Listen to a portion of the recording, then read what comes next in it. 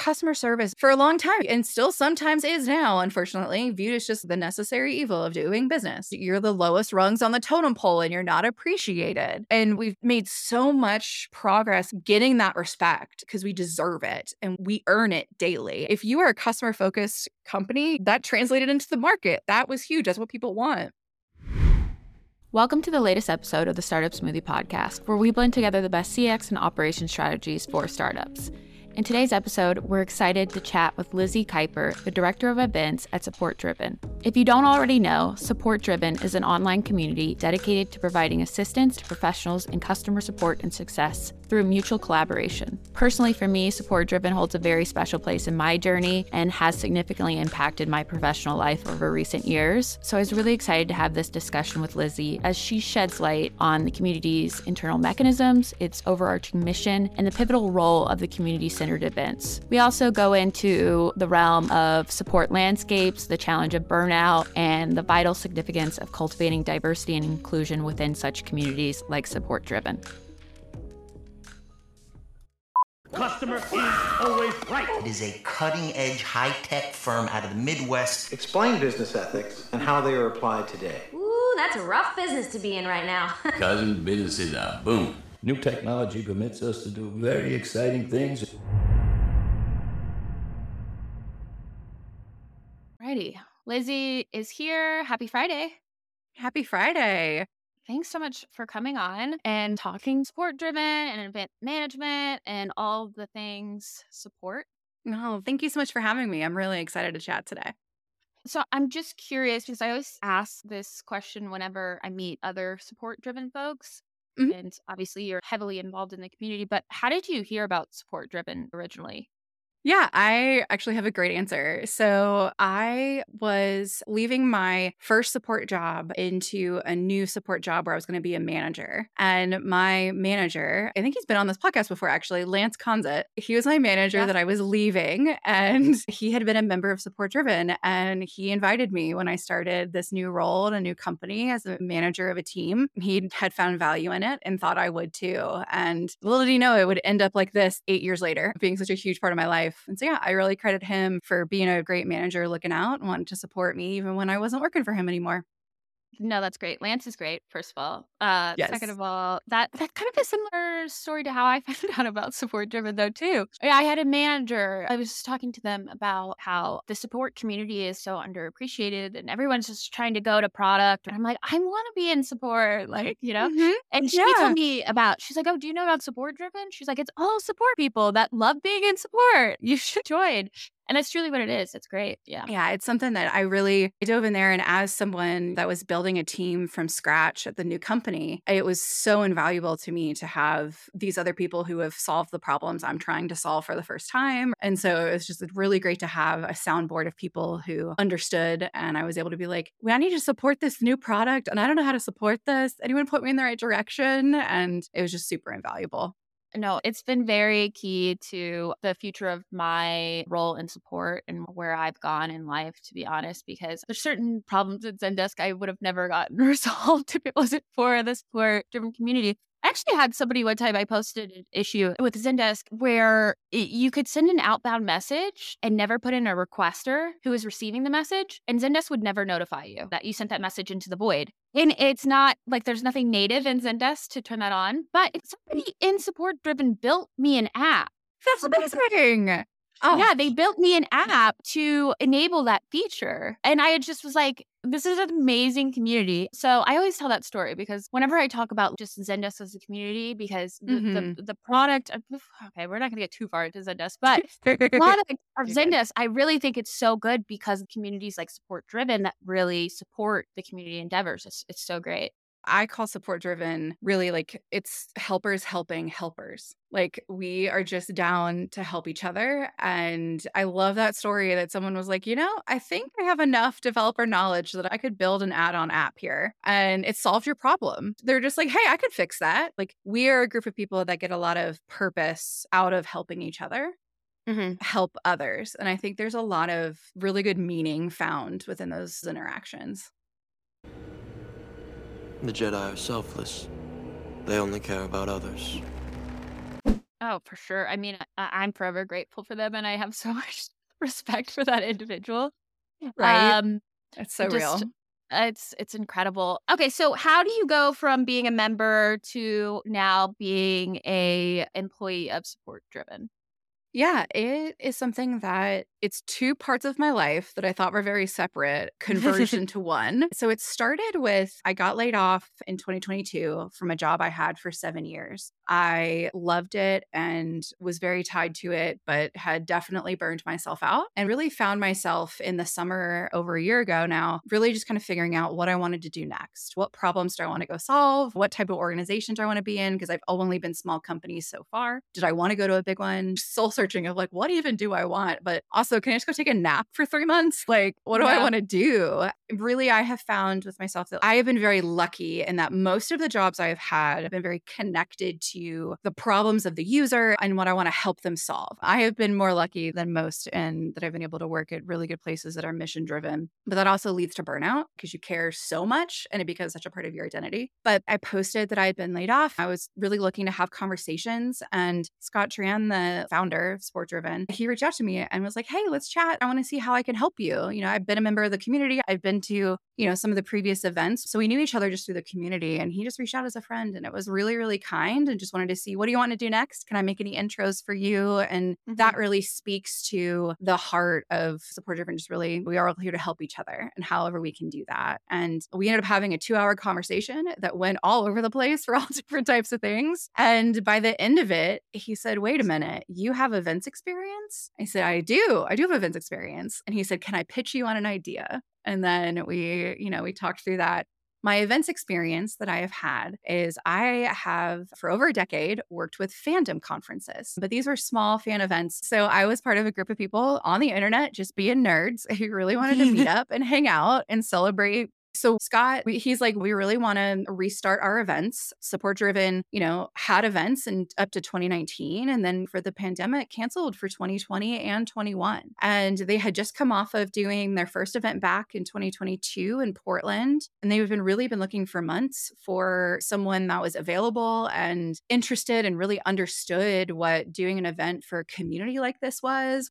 We're all learning from each other type of event. There's all different types of events and all different people and personalities are attracted to them. It really came to that where Scott looked at me and said, hey, would you consider joining the company? You'd be the only other employee. Like, you'd be joining me. We do have some freelancers that do different pieces. And, we have some contractors that help out with certain projects and things. But he was like, would you consider it?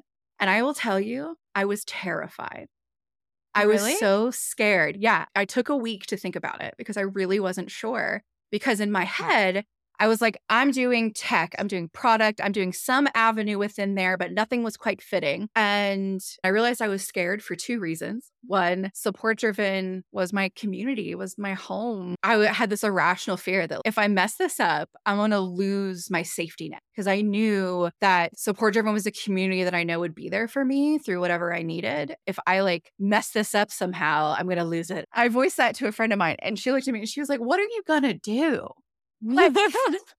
She's like, there's nothing that you would do because of who you are that would actually do that. Right. So tell that irrational fear to just go away and you're fine. And then the other one was that it was just, this is such a different thing than anything I've been doing. I have just been running a support team for over 5 years. I've just been in the support world. Can I go back to events? Do I even know enough to do this? I was really starting over. But I sat with it and I realized that it's the perfect combination of both of my careers and the things that I have been doing. My fandom events that you just do because you care about it and you want to create this amazing space for everyone. And then support, which I found a lot of purpose in and value, and especially the fighting for it to be respected and how much of an impact it can have across the company, and working with a group of people and being a part of the sport driven community where people care about that. And it is something you should be proud of. You should be proud of this and the work you do and this invisible work. Let's surface this. I think for me, it's such an honor to be able to serve a community of people like the support driven community and create the space that will help them. And that's really echoed in the work I was doing with my fandom conferences. We created a space that people felt like they belonged in for the first time, because nerds, usually the misfits, the outcasts. Not anymore, thankfully. It's a lot better. Gen Z are way better about this. But if you always feel like you're different from others, but you finally go to this place once a year where all your friends go and suddenly everyone is welcoming and you're part of the in crowd, you're immediately included. That's really full and it's life-changing. And I thought that time was over for me. And I think being able to bring that foundation to a community that is that way as well, but in a professional way, it's different, but very complementary. And it's something that I feel really lucky to get to do. Honestly, just listening to you talk, yeah, that has to be incredibly fulfilling. What I said earlier, I felt very like, am I doing something wrong by wanting to just stay in support? And now I guess that's what I was trying to say earlier is that I feel more than ever I have this conviction of, yes, I'm where I'm supposed to be because I'm constantly seeing this reinforcement from other people. So it reassures me that, like, yeah, it's not a bad thing to want to help people and to make Yes. that your focus. But there's so many things that you touched on that I want to talk about. And first is burnout, because I'm sure you have a really good measure for yourself of when you're kind of approaching that. But I think about just people that do community management often. One of my best friends is a Reddit moderator, not the same, but kind of. I would almost say that's more intense. Maybe we ought to take turns on watch tonight, Charlie Brown. Part of your job, though, and I think it correlates back to sport, where you kind of always have to be like a cheery face, but you even more so have to be a cheery face for the cheery faces. So it's like, what is that like? Because like, I get the message.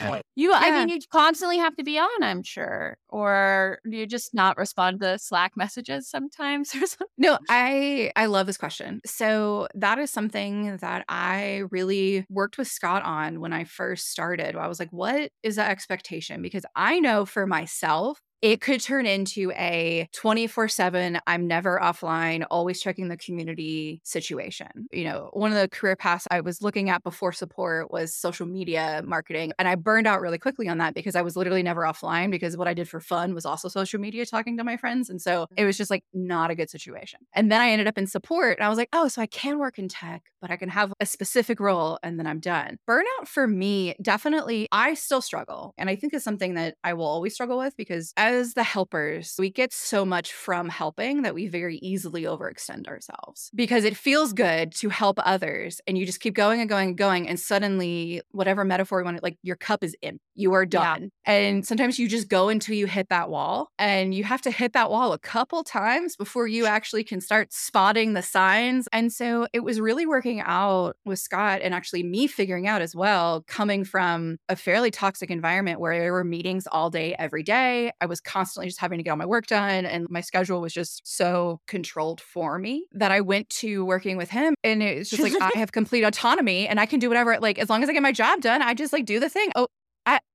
Okay, I can just decide when to work and we can set certain like meeting cadences, but like you go from a 40-person company with various different things that you always have to manage to something that's actually very healthy. And then you suddenly are like, I don't know how to function within this healthy environment. And frankly, it was therapy. It was going to therapy when I got laid off. I was like, oh, I tied too much of my own self-worth into what I do. Been there, done that.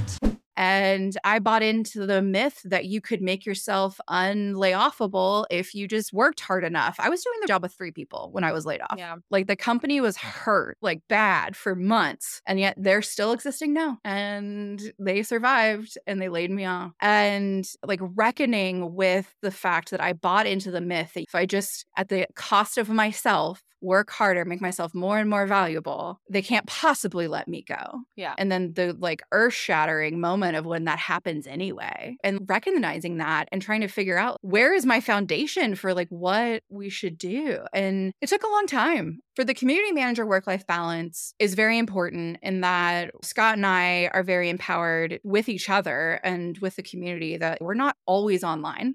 On most weekdays we're on, but on the weekends, the expectation is not that we're on and working. You know, you have families, you have appointments. Just figure out when it works for you and what makes sense and what meetings are we going to have and are we going to talk to the community? And the priority is really always engaging with the community in meaningful ways. And there are sometimes things that, you know, we have to handle urgently, but I had viewed Slack at my previous role as something that was like urgent right now, always has to, like, you have to get back to blah. Yeah. If you don't complete the assignment, you'll get a 0 for the day. No, like that's not the case here because the community is based in Slack. There's always going to be something. Right. Like getting to everything being unread is not always sustainable. I think it also, one of the things about the community that's great for that is that we span worldwide time zones. So there isn't an expectation that everything is immediate. I mean, if you're in the middle of a conversation with someone, like don't ghost them. Yeah, right. There are two possibilities. They're unable to respond. They're unwilling to respond. So you talked about facilitating connections, meaningful connections on community members. What kind of like is the strategy there? Because the community is at the forefront. And I imagine as it grows, it's got to be like super rewarding. But then also at the same point, I feel like it can be information overload. As you said, like almost every day, I'm on the West Coast. When I log into Slack, every single channel is highlighted. I have learned it's okay if the little gray dot on support driven is there. I'm never going to be able to, zero it out. That's fine. How do you facilitate community engagement when there's so much information there? And what tips do you have for future or current members participating in the community? So engaging with the community, as you said, it can be really overwhelming if there's all these notifications, there's all these things. What I recommend is exploring the channel options. And so like chit chat is always going to be there. That's where the like wide announcements. But I would say a majority of my conversations are happening in the smaller channels, which are either, topic specific, like the Zendesk channel. So that's people who are working within Zendesk and have questions for each other and want to help each other out. Those are really, really incredibly valuable parts of support driven. They're like little mini communities within the larger community. And that's where I have found the best engagement. So leadership was really awesome. But then even just the fun ones like silly or vent or good news. Highly recommend vent.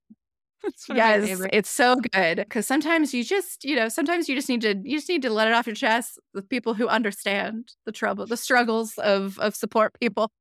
There's been times where I've had to check if certain people are in before I can change. Yes, that's so real. No, I'm sorry.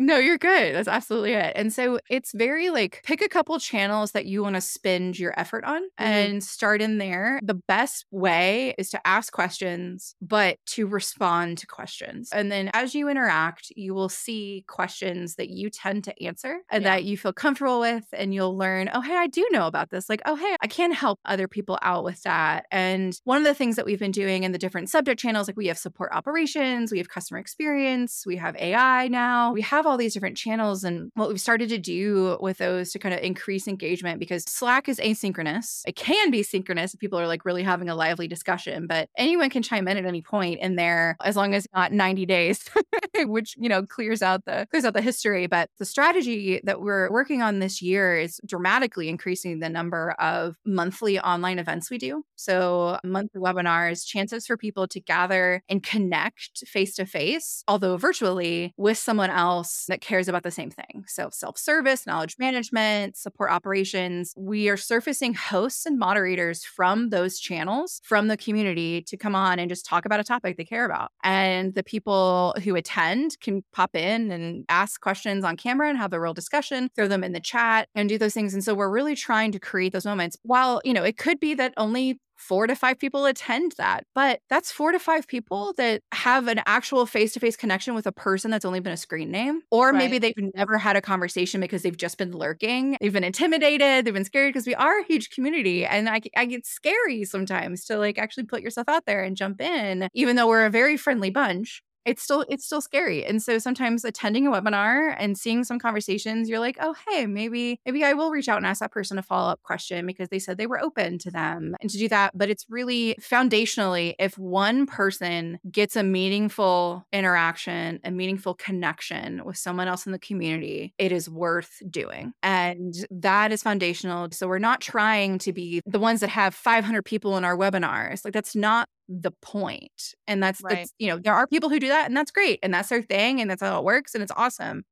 Ours are how can we make it meaningful, whatever size it is. Obviously, the fact that a Slack channel that has 5,000 people in it is not going to have 5,000 people show up to a webinar. Like that's just like, That's not how the internet works. And so creating those moments where we have that each month. So it's part of like the attendee experience of being able to join and like actually like, oh, hey, I can learn something and talk about it and like get involved that way. We want to give the community members a chance to share what they know, because we all are better when we're learning from each other. And that's something that the in-person events, foundationally, like we don't have professional speakers up there. It's all practitioners who have done the work or done the thing or lived through the thing they're talking about, and they're sharing their learnings. And that is, it's like, okay, well, we only have so many events. Not everyone can travel places. How can we make it to be more accessible and more inclusive while having both? And so one of the ways we're trying this year is doing that and doing different types as well. We'll have roundtables that have breakout rooms with different topics sometimes. We'll have fireside chats. We'll have panels. We have different formats for what types of conversations people want to have, but it's very much an effort to recruit within the community to create these moments of learning with each other. But it's something that also, I know for me, I was able to do a webinar when I was just a member with Support Driven back in 2019. And that was huge. I was able to put that on my LinkedIn profile and be like, hey, I had this discussion. I talked about this. This is the recording for it. This is what I was able to do. And I was asked to do this. And so we wanted to create more moments like that so that we can surface more voices and learn together beyond just in text and GIFs. But yeah, so we're trying that out this year and it's going well, but we're always trying different times, different days, different whatever, because so many people have pivoted to virtual things that there is a lot of like, competition for calendar space out there. But that's why yes. I know. Yeah. No, it's so real. And so that's why we focused on making it like topic, channel, connection. We're going to do this here. But if you sign up, you get a recording. Like we always have that. I know the street. And I'm making all the right connections. I was relating to what you said about diversity and inclusion because on this podcast, I have a hard time, finding women and particularly people of color to come on and talk to me about anything. Yeah. Maybe this is something I'm noticing and it doesn't translate at all to event speaking. Do you find that you struggle with that? Because and I might cut this, but it's really easy to get a bunch of white men to come on this podcast. Yeah, that's real. I feel like there are a couple factors, and I do think it relates psychologically to something that we talked about a few years ago in the tech industry specifically of revamping job descriptions that like women will self-select out of the process if they don't meet 100% of their requirements, but white men, like if they meet 20%, immediately apply. And it's because of the difference in social conditioning and confidence level. There's a lot of research around it, so I'm going to badly paraphrase this, but I think where women are socially conditioned to make themselves less than, and we are actively in a movement and have been in a movement for a very long time now, but we still have a lot of work to do, of being like, no, what you have is worth speaking about. You have a valuable viewpoint that people should hear. Right. I think in the support industry, a lot of us, not everyone, because it's not everyone, but a lot of us are egoless, very humble people. We just want to help. And it's that bias that people have of like, if it comes easily to you, it's less valuable than something that comes hard to you to do. And so there's, I can't think of the quote for this, of where to attribute this to, but it's something that I remember reading of like, you discount what you're good at, but if you see someone doing something that it's just harder for you, you're like, whoa, they are smart. They are so good at that. And it's this weird bias we have that if like, oh, something comes easy to you, then it must be easy for everyone, which is an incorrect assumption because everyone has different skills and interests and abilities, and everyone's brains are different and everyone thinks differently and functions differently. But we have this bias. I feel like it's like just a humanity thing. Yeah. Of what comes easily to you is just must be easy for everyone. And therefore it's not valuable. That just healed something in me. I really don't know. It's just. It's something that I had a moment when I started in support at my first job. Lance and I were teammates at the time. He wasn't my boss yet. And we got to go to a conference and it was amazing. And I remember sitting there in the audience, listening to all the talks and just being like, this is the greatest thing. Oh my God. I've like found my support people, which is just like my conferences I do for fun. And this is amazing. And I was like, I actually really want to do this. Like, I really like this job. This could be a career for me. But I had a moment where some of the talks that were being given were things that I knew and I had thought about and was either doing already. And I went, wait a minute. Am I like good at this? Like, could this be something that I'm actually uniquely good at doing this? And my brain works in a way that could make me really good. And I could make like a really great impact somewhere on a customer support team. I'm really aligned with what's being spoken here. It was a huge moment where I was like, wait a minute. I'm good at my job. And this is something that everyone up here is teaching me something where I can be even better. And it's good to take pride in this. Like I should take pride in this work and what I'm doing. And that was life-changing for me because I'd had customer service roles, like Best Buy and Apple. Like it was like different, like Apple was life-changing because they'd had it figured out early, thankfully. But customer service for a long time and still sometimes is now, unfortunately, viewed as like the necessary evil of doing business. And you're the lowest rungs on the totem pole and you're not appreciated. And we've made so much progress of getting that respect because we deserve it and we earn it daily. If you are a customer focused company, that translated into the market. That was huge. That's what people want. It was a light bulb moment for me where I realized I had been subconsciously undervaluing the things that made me good at my job because they seemed obvious or easy to me, but those were actually my strengths in this role and in this job. And that's when I was like, okay, I can do this. But that also ignited a curiosity of, wait a minute, how does that happen? Why was there such that disconnect? And so like, I've definitely been for the decade since then, I've been looking for like the books or the thoughts or the TED Talks or the whatever about this human experience. And what I've really found is from that dichotomy of things is really that there's this bias against easy. That like valuable things must be hard to do. And is just not true. Yeah. Well, I think too. It could be. I mean, like people think there are valuable things that are hard to do. I'm not saying like, I don't want to be like, no. Yeah, no, I don't think we wouldn't make that assumption. I think what can contribute to like support specifically is how for the longest time it's been so undervalued. And I do think there's been a huge pivot and it does require a lot more technical skills. There's a lot of data, there's a lot of strategy, there's a lot to continuously improve. And also, like having empathy is a true skill. It is. Like the soft skills. It turns out soft versus hard. Soft is really, really important. And discernment and being able to read something and realize that what they need is literally not what they said, but they mean something else. And then being able to deliver that to them, that's powerful. And if you have that person on your team, that person's invaluable. And that is a skill that you learn and you hone. It's something that is so important. And empathy is just caring. People just want to be heard.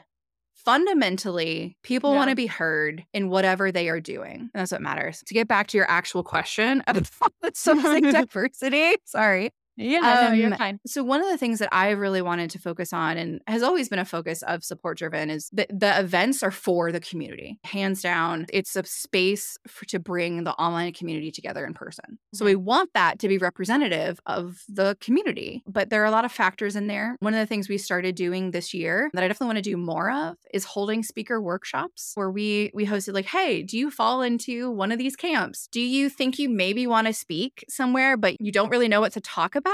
Or do you have a couple topics, but you're not really sure what's actually going to, resonate, what you should spend time writing a proposal for? Or have you just never thought about speaking, but this came up and you're just like, is this a thing I could do? And especially because we want to encourage first-time people. And so one of the biggest things that we have learned is that people need to feel supported through this process because a lot of diverse voices have been told for a very, very long time that they do not matter, their opinions do not matter, and they should not take up any space. There is a giant uphill battle on that, and you see quite a few people who have broken through that and become thought leaders, but the tech industry is still very much, straight white man driven. Like it's really, cis white man. And it's because they've historically had the privilege to do that. Like it's the startup people that are funded and people hire people that look like them. And that's why we've had this huge initiative for years and years of diversity, representation, and inclusion. It matters. We need to like invest in this. And we're seeing a lot of movement there. But what we have found is trying to find people, there's a confidence gap where it's you feel like you have to convince people like, no, I actually really want to hear from you. Like you have a story to tell. Yeah. And that's more time consuming, but it's worth it to do that. Yeah. And it's creating the spaces. Scott and I spend one-on-one time with people being like, hey, have you thought about speaking? One of the things that we try to do is if they're in the community and they're having a conversation and we see it and we're like, hold on, that would be such a good talk or such a good workshop. We take the time to reach out and say, hey, would you consider this? And that's really where we found the online events for the community. It's easier because you can do it faster. It's not like, hey, in 6 months, I have an in-person event. Would you do the thing? Or, hey, I have a spot next month. Would you want to like have a discussion about this? So we're able to turn that around faster so that they do it. And then they're like, this is awesome. I've actually done the thing. I want to do more. And like that's to be able to foster first-time speakers and people who are typically the people not given the microphone or not given the ability to share their perspective. Some of the key prompts I have are what is a challenge that you've gone through that you're really proud of how you handled? And we'll find a story in there that's worth it. And even if a topic has been talked about over and over and over again, every single person has their own unique take and an experience that they have gone on and done that. And it's just reminding people that, hey, your story matters. There's something we can learn through this. So one of the things we do for the in-person events is we have a talk development program where we have talk editors. This is something that existed before me at Support Driven, but for our smaller conference where we have 10 or fewer speakers, every single one of them gets an editor that works with them. So it's someone to help them develop their talk, their slides, what they're going to do. They have a buddy that will help them do it. At Expo, we sometimes have 80 to 100 sessions. So we don't necessarily have enough talk editors, but we do recruitment for it. And ideally, everyone who wants one gets one. And we prioritize people who haven't spoken before to be able to get one. And having that buddy, I have heard from even someone who just presented at our event in Philadelphia in April. They've done speeches for a long time. It was our senior leadership. It's been like part of their job. They had to like present to the company and the board, and they worked for a larger company. So they were used to putting things together, but they found huge value in working with a talk editor because the talk editor is from the community. This was the first time they were going to be speaking to the support-driven community and not executives. It's a very different audience. It's a much friendlier audience. You can be much more casual about it, but it's an audience that's hungry to learn and wants to learn from you. Like the audience wants you to do amazing at your talk. If you're giving a talk or a workshop, that audience is here for it because it's the community comes to life. It's us. We're generally just here and it's like, I just want to hear from you, please. And I want to learn and I want to talk about it and I want to nerd out about the thing. But additional support has been very, very key that we have found for being successful. And also from that, people then tell each other and share like, hey, you should totally apply to speak here because they help you do it. They help you do the thing, especially if you're new at it. Sourcing and trying to find diverse people. One of the best things, I have a specific example of this. Alice, a leader at Grindr, especially in the trust and safety space. She's been a long time community member, and we were putting together a senior leadership panel virtually in January early this year to talk about what are we thinking about for 2023? What are we looking at? How are we planning as senior leaders? What are we doing with the economy, especially in January? And what are we doing? And so I reached out to her. I was like, hey, would you be interested in doing it? And she did the best thing I have ever seen a white woman do. She said, hey, you know what? I have someone else on my team, one of her direct reports. His name is Trav. He actually runs the support team. And she's like, I would love to introduce you and see if you'd be open to having him on the panel instead. And, you know, and he's a person of color. He's a queer person of color. And that right there, I was like, thank you. Thank you so much. She actually made a post about this after it happened, which is also why I feel comfortable talking about it. But she did that. And my only response to that made any sense was absolutely, yes, thank you so much for giving me the name. And so I can talk to them and give them a platform. Trav then came and was a panelist at our April event in Leadership Summit. And he was able to come and be at the event itself and share. And it was wonderful. And he added so much to the discussion. And that's important. And it really was that allyship was so huge because they're the bigger names that have been around for longer, that are getting talked about, that are, you know, always getting the invites. Right. If you take a minute to lift your people up to that, that's huge. As a conference organizer who really wants to do better, but then I look at the results LinkedIn is showing me to find people and it's all white guys, like I need help. So it's me reaching out also to look at the different organizations that exist out there to try to open my pool of people and also talk to the community as well and see, what we're able to do. But that right there, what Alice did, I really think that the people who are always getting the requests that may be overrepresented, that is a very meaningful way that they can lift up the diverse voices and give them a platform. And it's really just trying to foster communication in here. Like I did specific speaker workshops for our women's channel in Support Driven. I reached out in there and I said, hey, where are the women? Hey, I really want to make sure that we have more representation. I'm going to hold this open workshop. I'm also available one-on-one to whoever wants it. Here's my Calendly link. Book it. Right. I want to help you tell your story because I know people in here have things that are valuable to share. And I had a couple of people do that and submit proposals and they're coming to Expo and that's what it is. But it's very hard to do at scale. It's very much the one-to-one interactions, but those are what matter. And if those are well, then it's word of mouth. I mean, just as Support Driven spreads. Support Driven only exists. Like we don't have a marketing budget that like puts us all over billboards and like all the socials. Like that doesn't happen. It's word of mouth is why this community exists. And the partners that we have with different companies that, we do things together and we help people learn about each other. And that's it. It's all about, hey, bring people in. The growth of Support Driven is just so awe-inspiring and it's just fascinating how it has evolved so organically. I mean, how many members do you guys currently have? Let's see. We are at 13,500.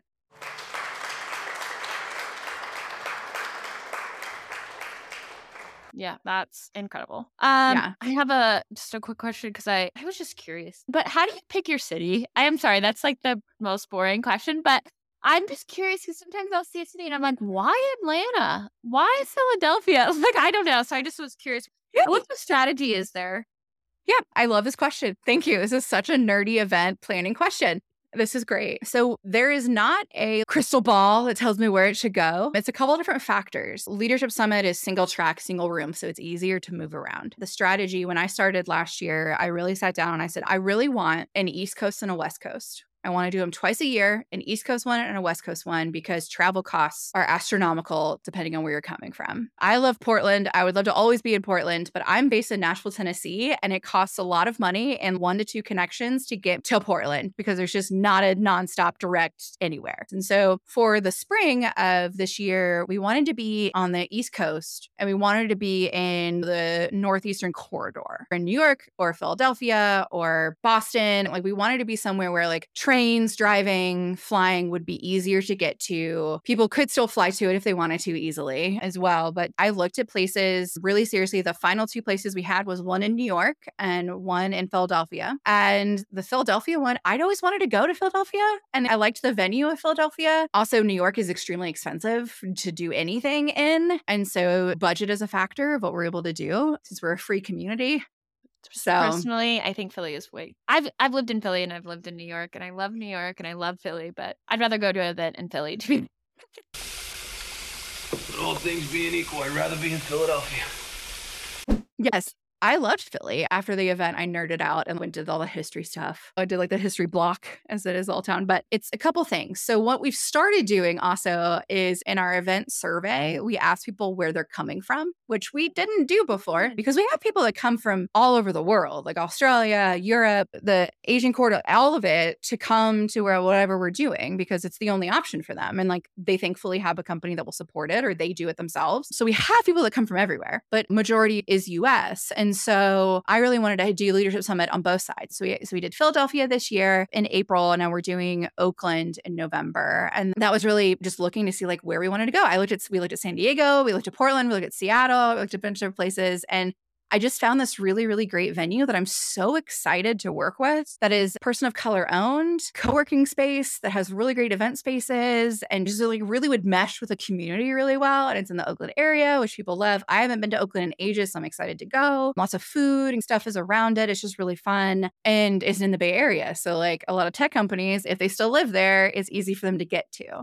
Right. So that's Summit. It's easier to move around because we just need a single stage. The space needs are smaller. For Expo, we need multiple programming rooms. We need room for vendor tables. There's a variety of things that we need in there. But the biggest thing is that we need multiple programming rooms so that we can have multiple tracks. It's not a single track, single stage situation. And so that I inherited the location. So when I started last year, Expo was already in motion. I jumped in and finished it. And that's at UNLV in Vegas. So it's at a college. What they have found historically with Expo, before my time as part of Support Driven, but just as a member, they did Expo a few times and they had the best results doing it at different colleges because colleges have meeting spaces. And if you do it in certain parts of the year, you can find really great spaces that are affordable versus giant convention centers that are so expensive. And we don't have an enormous budget because we're a small free community.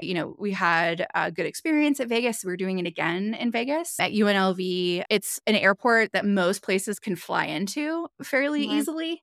But I'm definitely open to looking at different places. I think I definitely want to do something in Chicago at some point. But, I want to try to hit different areas of the country. You should do Phoenix in February. Oh, look at that. No, you really should because, sorry, I live in Phoenix. I didn't know if you knew that, but hello. Yeah, no, but Phoenix in February, it is so nice compared to the rest of the country. Like that's the 1 month that we really everyone's freezing and then it's a nice 60 degrees over here and it's just beautiful and the sunsets. Anyways, okay.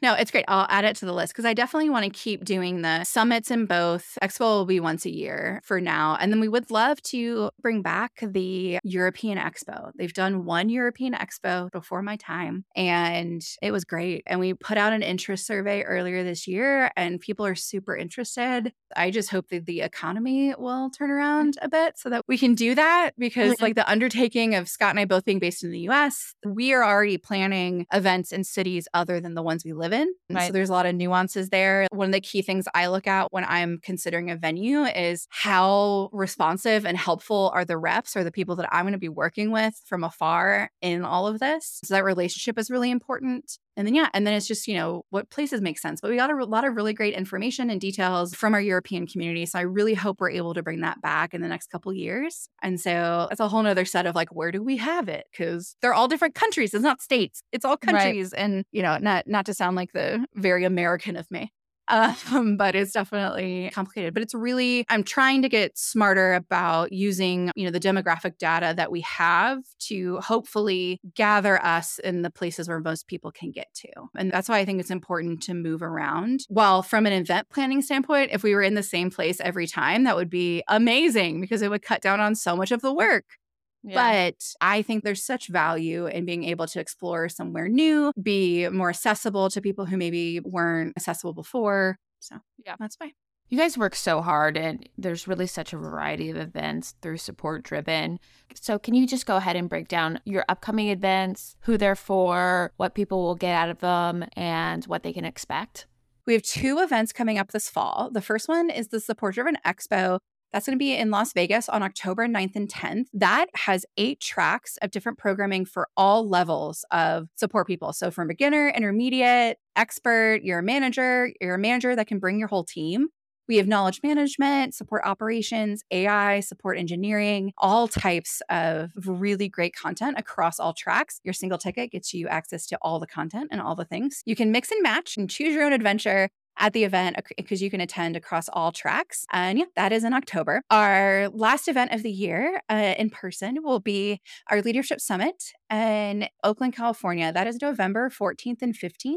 That is for senior leaders, heads of support, the people who are really at the top having to make these huge decisions and answer to the C-suite, or maybe you're on the C-suite and having to answer to your cohorts, but it's really lonely at the top. And so we wanted to create a space where you can come and meet fellow senior leaders and really have meaningful conversations to dive into the things that you are handling that are really tough and meaty. And so that is a single track conference. It's 2 days, a mixture of talks, panels, and group work where you really dig in and work in small groups with each other around certain things that are going on and challenges. I have personally designed a spectacular schedule of events. Before we go, can you share any plans or visions you have for the future of Support Driven or any exciting developments that community members can look forward to? Really, Scott and I want to create more meaningful ways that the community members can contribute to the community itself. Fundamentally, the conversations had within the community in Slack of people helping each other and getting to know each other, that will always be the foundation of the community. Yep. But there are ways that we can make being part of the community better and more engaging, and different ways that we can engage people. We're working on bringing back the Aspire Mentor program. So we have people that are able to be mentors and mentees and like actually have that real true career development. And so one of the things we're doing is we're really wanting to work with the community to find ways to make being a part of the community more rewarding and engaging. But we definitely want to keep doing in-person events and online events and see what other programs we can do to grow. But stay tuned. And we're always open to ideas. And we have so many ideas, but there's only so many hours in the day. And we want to be better about sharing those ideas and also enabling people to organize on those ideas and make them happen for the community in different ways. I love that. That was really great. Thanks, Lizzie, again for coming on. And this was a great episode. And it was nice to kind of hear about the inner workings of Support Driven and all that goes into like running this. I mean, Scott has done a lot of great stuff. And I think one of the things that I really appreciate is just the nature of just fostering collaboration. And that is something that we want to get better at and more deliberate with, and really make sure that everything we're doing is not only for the community, but with the community. And I think so far we've been doing that, but I want to do more, but yet don't want to burn myself out. So you got to learn to ask for help and how to do that. And thankfully, we have a really, really amazing community. And I'm so glad I met you through it. And I mean, you helped us with Expo last year with the Zendesk track, which I don't think we haven't even mentioned yet. But fun fact, Devin helped us out, and she was so helpful as I was coming on board and being like, "Hi, I'm not a Zendesk user. I don't know anything about this.